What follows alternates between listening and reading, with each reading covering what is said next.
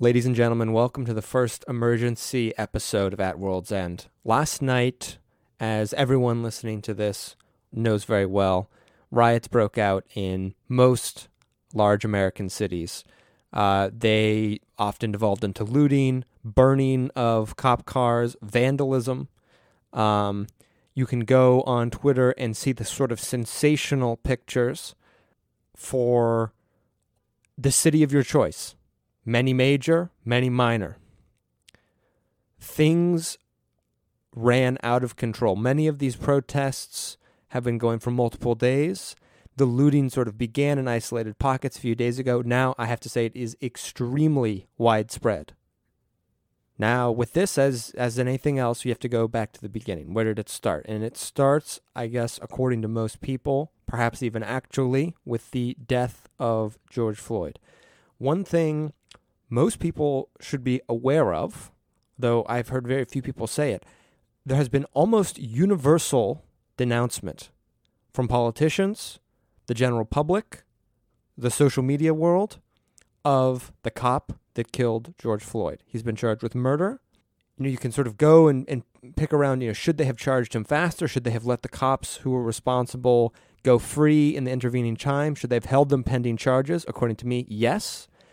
You watch a video like that, it's a very nasty thing.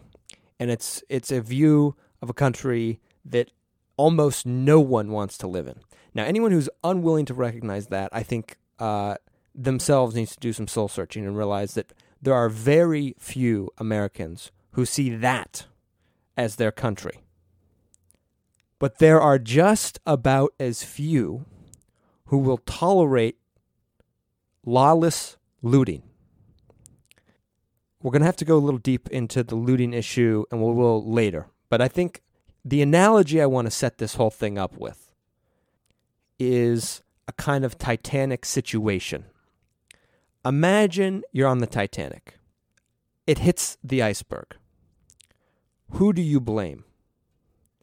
Generally, you blame the captain or the lookout or somebody on the ship who sailed it into the iceberg. And in this analogy, the iceberg is something like what happened last night.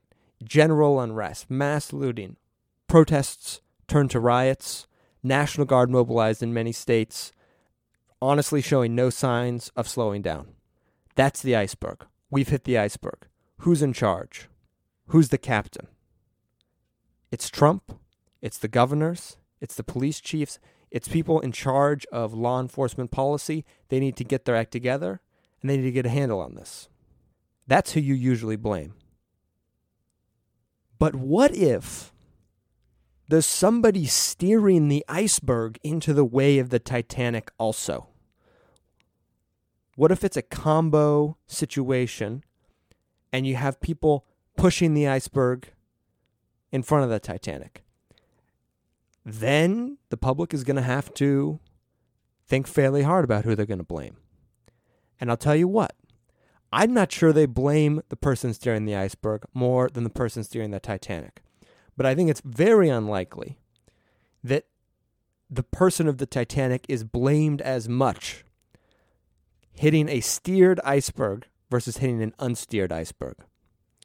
And what happened last night was a steered iceberg. What do I mean steered? I mean protests were turned into either by bad actors, Antifa, agents of other countries, disillusioned nihilists, hedonists seeking the thrill after months of quarantine. Maybe all of the above. How do you decide to start steering the iceberg? Well, this is going to be the main controversial point in this, or at least one of them. I think the big issue is that the moment, but the national mood around the George Floyd death was too united. So the general social punch that people get by doing the protest, the kind of in-your-face, blocking traffic, nonviolent, but in-your-face, sort of, that kind of situation, it didn't exist. It was too universal. riding my bike around Boston, I saw probably about as many white protesters as black protesters. This was during the day. There wasn't any violence. I think this has a lot to do with the fact that things devolved. Why? Because it's largely inauthentic.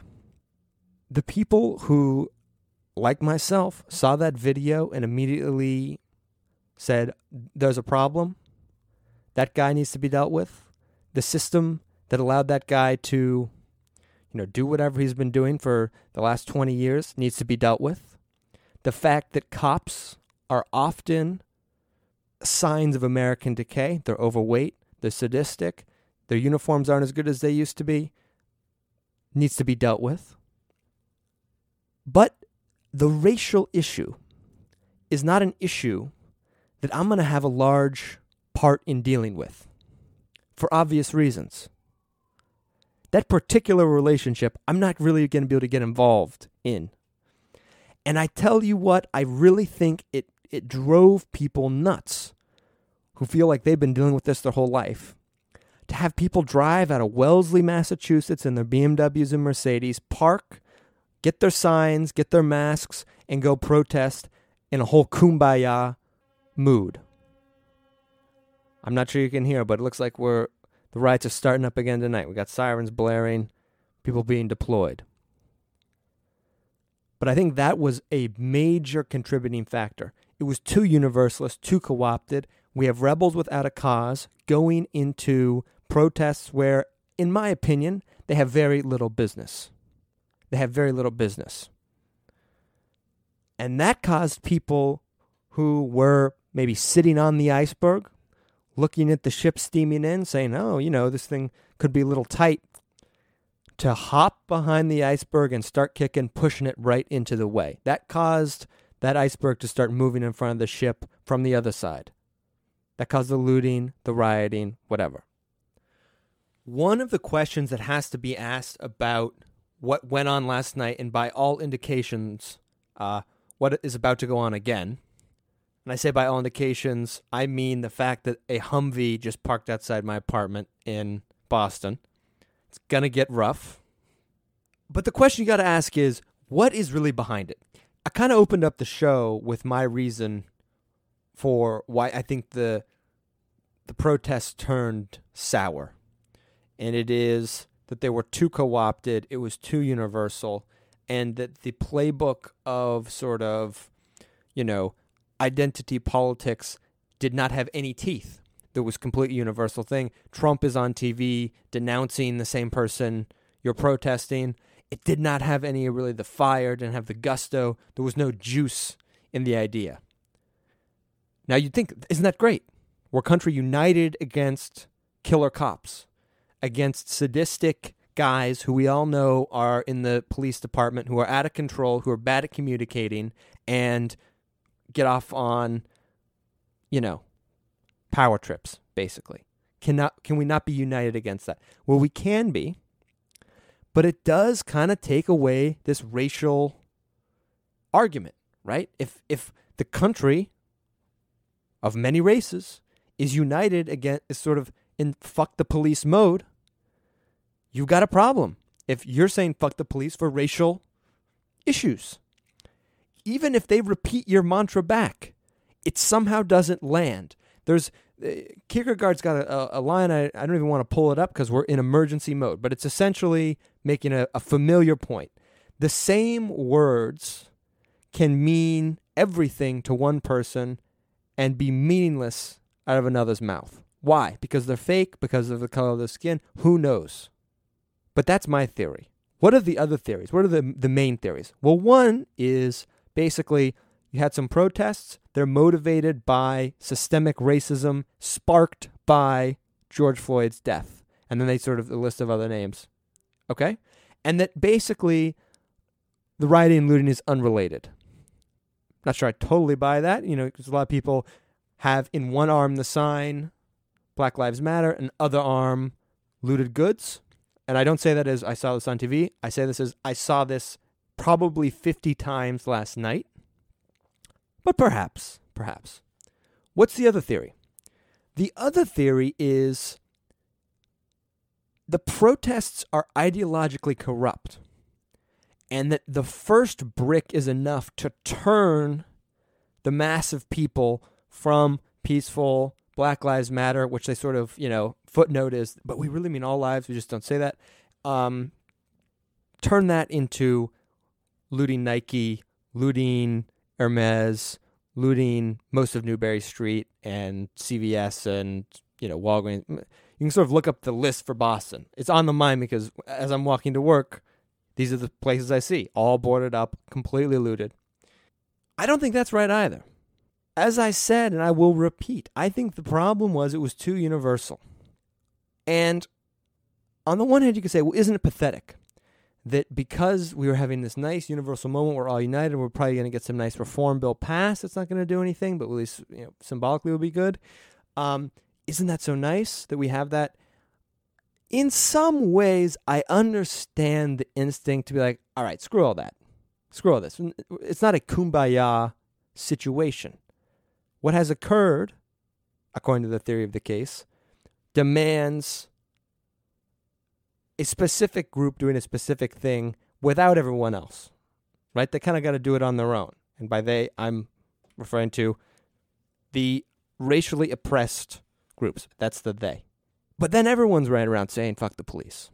And I think the best way to understand that is go look at an elite university and look at the kind of language that is thrown around by people there. They generally don't resort to looting and rioting, but they throw around extremely heavy language because they know nothing will ever change. I think it's exactly the same with fuck the police. In Boston, the statues of George Washington, Alexander Hamilton, the Civil War Memorial are all vandalized in this way. Fuck 12, fuck the police, Black Lives Matter, all cops are bastards. Familiar refrains at this point. Is every utterance of this phrase, maybe not a year ago, but at least today, coded with exactly the same idea that nothing will actually change? It's just, you say it because you know things are fixed. And out of that, I think you immediately see how looting becomes possible. Not for any ideological reasons, not for sort of malicious communists have infiltrated reason, but just for the pure nihilism of not thinking anything can ever change. And so I think the movement is you go, you protest, you pose in front of the cops, get your shots, you're boom, boom in solidarity. You see the CVS window just busted open, and you say, okay, it doesn't seem like anything's really going to come of fuck 12, fuck the police anyway. Nothing's going to change. We've been sort of doing this our whole lives, protest situation. We just get more and more co-opted. We have some sort of, I think at the back, there's this sense of the finite existence of life, the thrill of doing something rather than nothing. And the fact that you really sort of can't be in any more of a diminished position, just sort of peacefully protesting, sort of hoping that things change. And so you go loot. I'm not for the looting, but I think that's why it's happening. And that's kind of understandable. And so my advice, number one advice, is unless you're really involved in this situation, I'm not sure the Black Lives Matter Instagram posts, the Victoria's Secret models doing a picture of their dog with like a long caption about, how they're involved in the quest for racial justice, I think that might be a little counterproductive.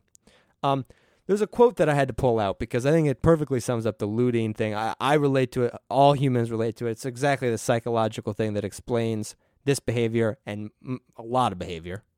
It's from the brothers Karamazov.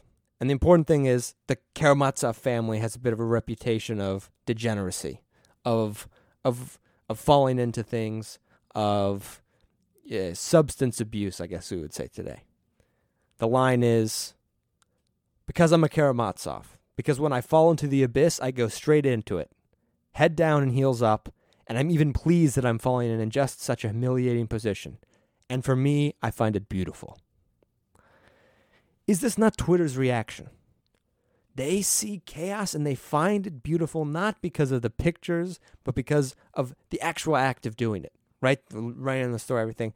Now, maybe not in every case is it particularly sophisticated. Some people maybe see a busted open store. They want free stuff. I understand that. I think, let's try and answer things at their best. I do think you shouldn't sell this Karamazov element entirely short.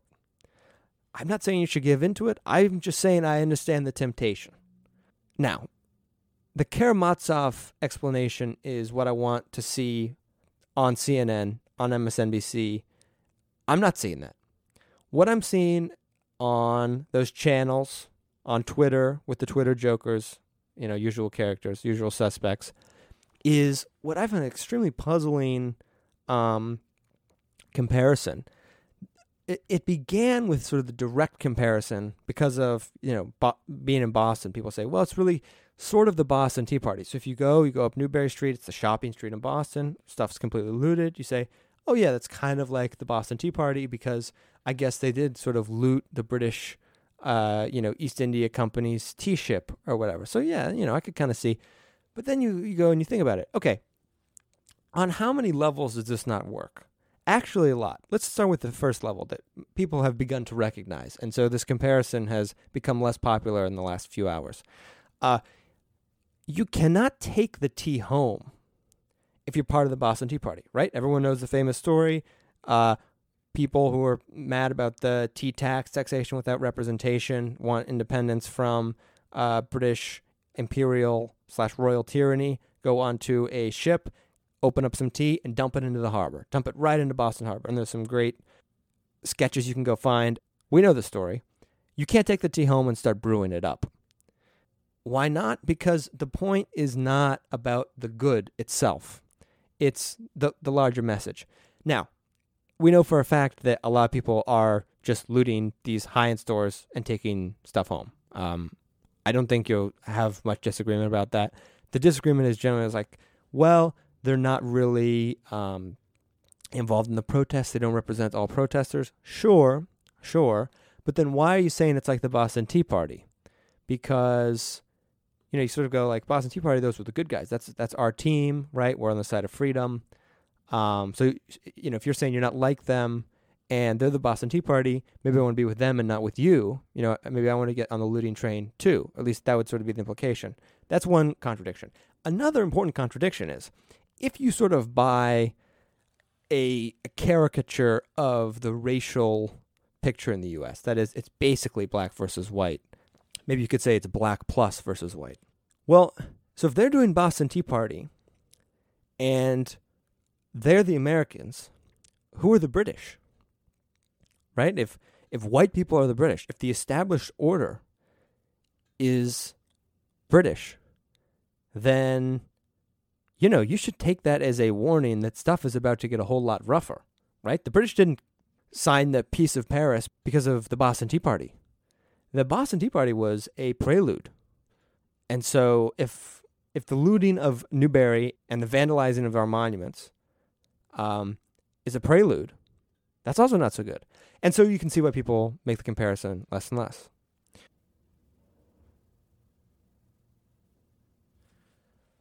There's a line from the now infamous Slovenian philosopher Slavoj Žižek that I very much appreciate. He says, everyone knows Martin Luther King had a dream, but nobody knows what that dream was. And to me, it sums up a half century of sort of racial tensions. And that it's not that, if Martin Luther King were alive today, you can already hear people rolling their eyes as you begin that sentence, that he would somehow solve all of this. It's that as legal equality between the races was firmly established in the United States, there was no agreement on how to go about dealing with other forms of inequality. Violently, by destroying the system, violently, by pushing for reform, peacefully, by pushing for reform. There's lots of strategies, lots of ways to, push for change. And I just think we are seeing an interesting reaction to the fact that some of these strategies are defeated by universalism. If everyone agrees with you, your strategy for actual change doesn't work. If Black Lives Matter is a slightly provocative phrase in its origin, because it sort of begs the question, at least to some people, more? Do they matter more? Do they just matter equally? Right? This is sort of the debate.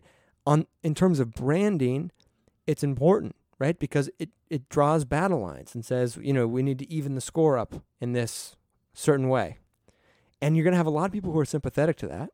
And you're going to have a lot of people who are going to try and sign up. If you remember, about a year ago, I did the episode talking about Harvard's commencement in 2019. And I said the Arc of Justice Tonic is being mass-produced by Coca-Cola and mass-distributed. And the elites are trying to get on the anti-elite team. And when that happens with one of my views, I don't want them on my team. And when Black Lives Matter gets all the elites on their team, I'm not sure they want that either. And one of the solutions, maybe organic, maybe organized, was, all right, fine. I'll just, loot the crap out of some cities. That'll get them off my team, and it will. Will it stop? I don't know. Will it lead to civil war? I don't know. Does this iceberg sink the Titanic? Or, is it a different world, a different life, where things go differently and happen, sort of can salvage something? I don't know. But I'm against the virtue signaling. I'm against people padding out their business school applications with extremely low conviction posts, changing the profile picture, absolute virtue signaling. In some ways, if you want to be part of whatever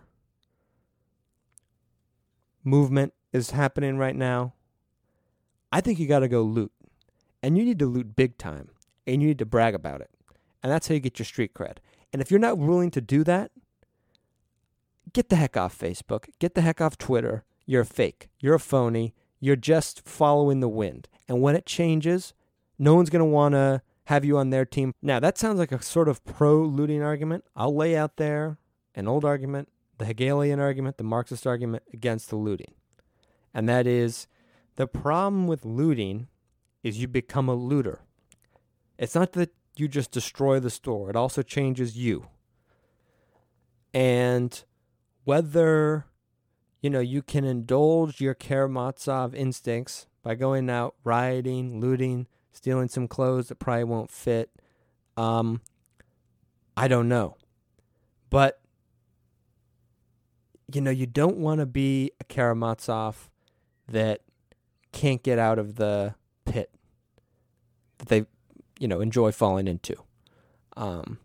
That's going to be a tough life to live, and people are going to have to live it out. On a lighter note, my complaints about the last decade, where it seemed like not a lot was happening, people often dismissed. It's like, oh, actually, so much happened, and now we're in 2020 when it's looking like an action-packed year. And people are like, oh yeah, definitely very little happened in the previous decade compared to this. And so, I'm going to end with a sort of similar refrain as last time. Check your chute, basically. Check your chute. What's that mean? That means check your parachute. You're in a plane. Maybe you're getting, hitting some flak as you fly over Normandy, and you're getting about ready to jump out. And so, things are getting hairy. The plane might get hit. There might be knots on the ground you're going to have to go deal with. So check your chute and get ready to roll.